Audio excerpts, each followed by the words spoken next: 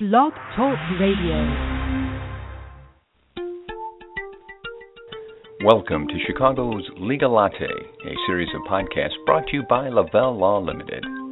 Throughout this series, the attorneys from Lavelle Law will share their answers to questions about a variety of topics for individuals and small businesses. To participate in today's discussion, you can email us at podcast@lavellelaw.com. It seems like so many times on this podcast, no matter what topic we start with, in many cases we wind ourselves back to talking about the importance of a sound estate plan. Talk about why it's such a great value, how it impacts so many different things. And I've got a feeling that somehow we're going to wind up back there again today, at least venturing into that area, as we discuss initially the concept of adding your children to your bank accounts. As an adult, you've got some kids, and for some reason you may want to do that. We'll find out if that is a good idea or not. Jim Mitchell back with you again, and you know quite well that I won't venture into a topic like this on my own. Here to assist from Lavelle Law is attorney Brian Warens. Brian deals with issues like this on a daily basis, and I know he'll have a great deal to share with us. So, Brian, pleasure to talk with you again. How are you doing today? Doing well, Jim. Doing well. Appreciate you being here. Now, it's funny. I think, when our kids are young, we often open savings accounts for them and, of course, have our names on the account with them. Today we're going to take a look at the opposite situation, which is being an adult and potentially adding your child's name to that account. Give me a view, under what circumstances someone might be in if they consider making this move. So typically you find yourself in a situation where you might have older parents, they're maybe in their 70s or 80s.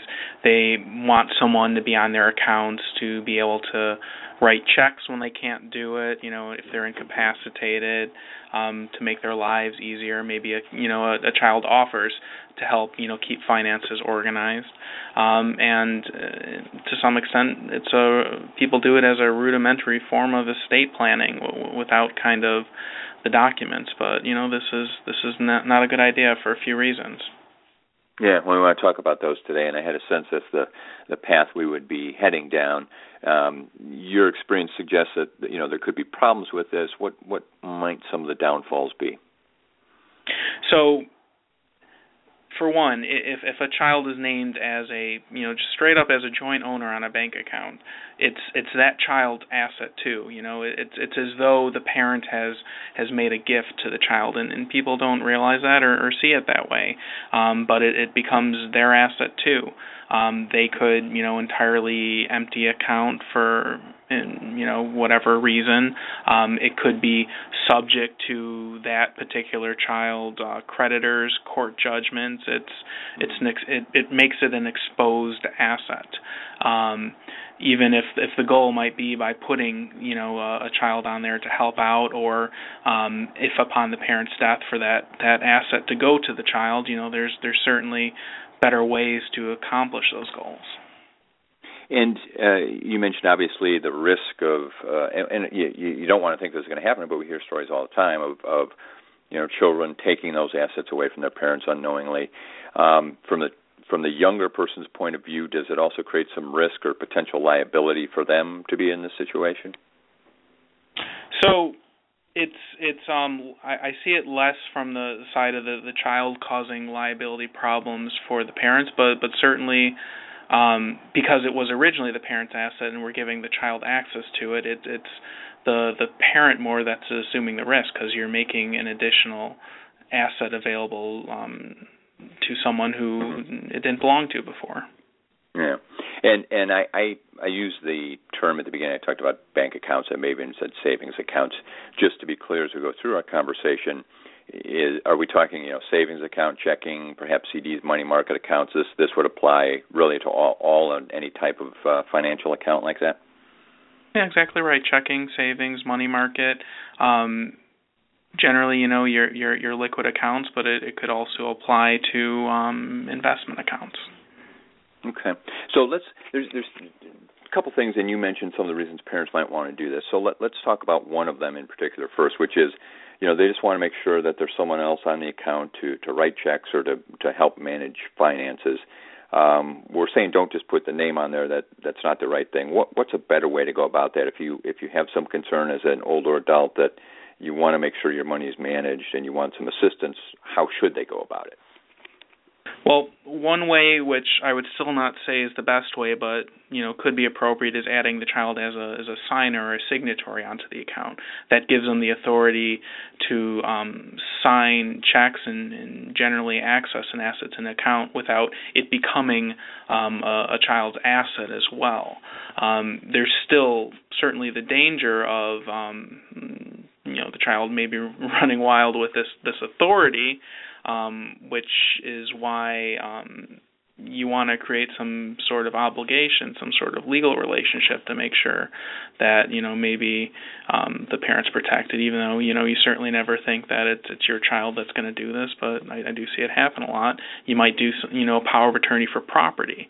That, in my opinion, is the best way to have a child help out with an older parent's finances, because it creates a fiduciary relationship between the parent and the child, or whoever ends up being an agent under a power of attorney for property, and it creates a line of succession of people who can help the parent out, and maybe not just the child is not the only person who could potentially help. If that child falls away from being able to do the responsibility for whatever reason, there are other people standing in the wings ready to help.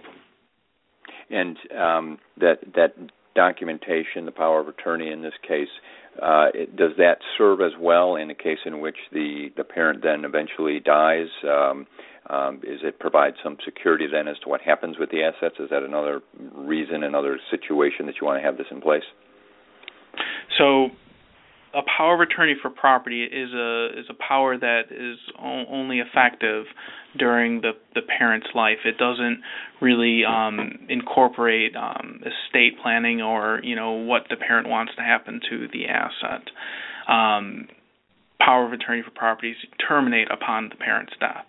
So if the idea is to provide some sort of documentation or plan for where an asset should go upon death, a parent might put a child down as a payable on death beneficiary for that account, which you can commonly do for savings and money market accounts, but that designation might not incorporate the full extent of the parent's wishes. They may say this child should not get the assets outright. We want to control the way the distributions are kind of staggered to them. It might be 1/3 at a particular age, 1/3 at another, and the rest at a final age. And a simple payable on death beneficiary designation does not accomplish that. So we're at that point, Jim, we're getting into the realm of wills and trusts. Yeah, and I was just going to say we're starting to head down that path, which is what I anticipated. So really, what we're starting to hear now is, for this, like many other circumstances, an estate plan is what's needed. And why don't you give us just a quick review of what that means and how one gets put in place? So at the most basic level, it's putting together a will. If a parent has real estate, we might do something called a transfer on death instrument, which is a way of attaching a beneficiary onto a home. We would do a power of attorney for property and a power of attorney for health care. If, to the extent that, there are more control a parent wants to put on assets, and probate avoidance is a very important goal, we may consider doing a revocable trust in addition to those documents. And the way to get that process started is just giving us a call, and we're happy to meet for that free 1-hour consultation. Yeah, and the us that you're hearing referenced there is Lavelle Law. Brian Warens is an attorney at Lavelle Law. He's my guest today on Chicago's Legal Latte, and he's part of the estate planning practice group at Lavelle Law, one of approximately 15 groups or so in the firm. And Brian will stop by here from time to time to share information, which is always very much appreciated. And if you miss him, you can find our past conversations at lavellelaw.com, as well as Blog Talk Radio and iTunes, all of our podcasts are archived, and certainly you can find those at your convenience and listen on your own schedule. But we always like to have the opportunity to chat with Brian when he's here. You just mentioned something, Brian, that comes to mind now, because if someone says, well, look, I want to make sure that this money's taken care of, and if they don't do things the right way, tell us what happens if someone passes away, no one else's name is on the account, and they don't have an estate plan of some sort. So if we're in that situation, Jim, there's default rules under Illinois law under what is known as the Probate Act that say what happens to someone's assets if it's just in their name and there's nowhere else for it to go. If a person has a spouse and a few children, it would be one half to the spouse and one half in equal shares among the children, which may not be what a particular person wanted. They may have wanted the assets to go all entirely to their spouse first before it went to their children, but that wish would be diverted in that sense. And so really an estate plan really covers two things then: what happens during their life if they need assistance in any way, or what happens after they pass away. And the process is fairly, I don't want to say it's simple, but it's not particularly complex. If they sit down, spend some time with you, they can kind of lay out, take a look at their assets. You can guide them through to make sure everything's covered, and ultimately put together a document that lays that out. So really at the time of critical importance, things are already decided. That's exactly right. It's not as onerous a process as most people would think. It's, you come in, meet with us, we come up with a game plan. If the game plan sounds good, we draft documents in about a 2-week time period, and we send it along with a letter that explains and identifies everything that we talked about in the documents. And once the client has had the chance to review the documents and everything looks good, we get together one more time to meet.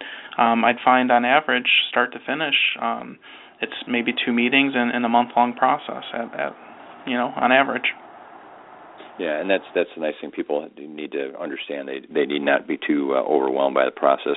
Brian, we always appreciate when you're here, and I want to make sure we're certainly getting as much information as we can. You've offered the free consultation. We'll pass more information along at the end here. Anything else that we should mention to people about managing bank accounts, finances, and things like that as people age and they want to make sure that children are involved the right way? Any final tips for us?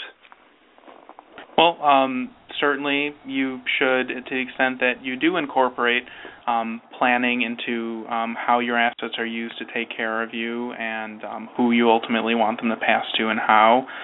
It's important to reevaluate that from time to time. Look at your existing estate plan documents. Maybe if there's a major life event, there's marriages, there's additional children being born, and unfortunately, if people are no longer in the picture in your life and are not able to do the job that you might set out for them and they have offered to do. So it's important to revisit your documents from time to time on top of just getting the plan in place in the first place. Well, and as we always like to try and do here, we will revisit the topic as well, but certainly want to thank Brian Warens for joining us today. Always appreciate his time, and certainly look forward to having a chance to talk with him again. Now, for the rest of you, we will welcome you back every week here on Chicago's Legal Latte. Brian, of course, as I said, with Lavelle Law, you can find him at lavelllaw.com. And if you'd like to talk to him about this issue or anything related to estate planning, 847-705-7555. You'll get a prompt reply, and anytime we can help you, feel free to send us a question. We'll include it on a future discussion here as well. Thank you for joining us for this edition of Chicago's Legal Latte. If you have any questions or topics for a future episode, please call Lavelle Law Limited at 847-705-7555 or email us at podcast@lavelllaw.com.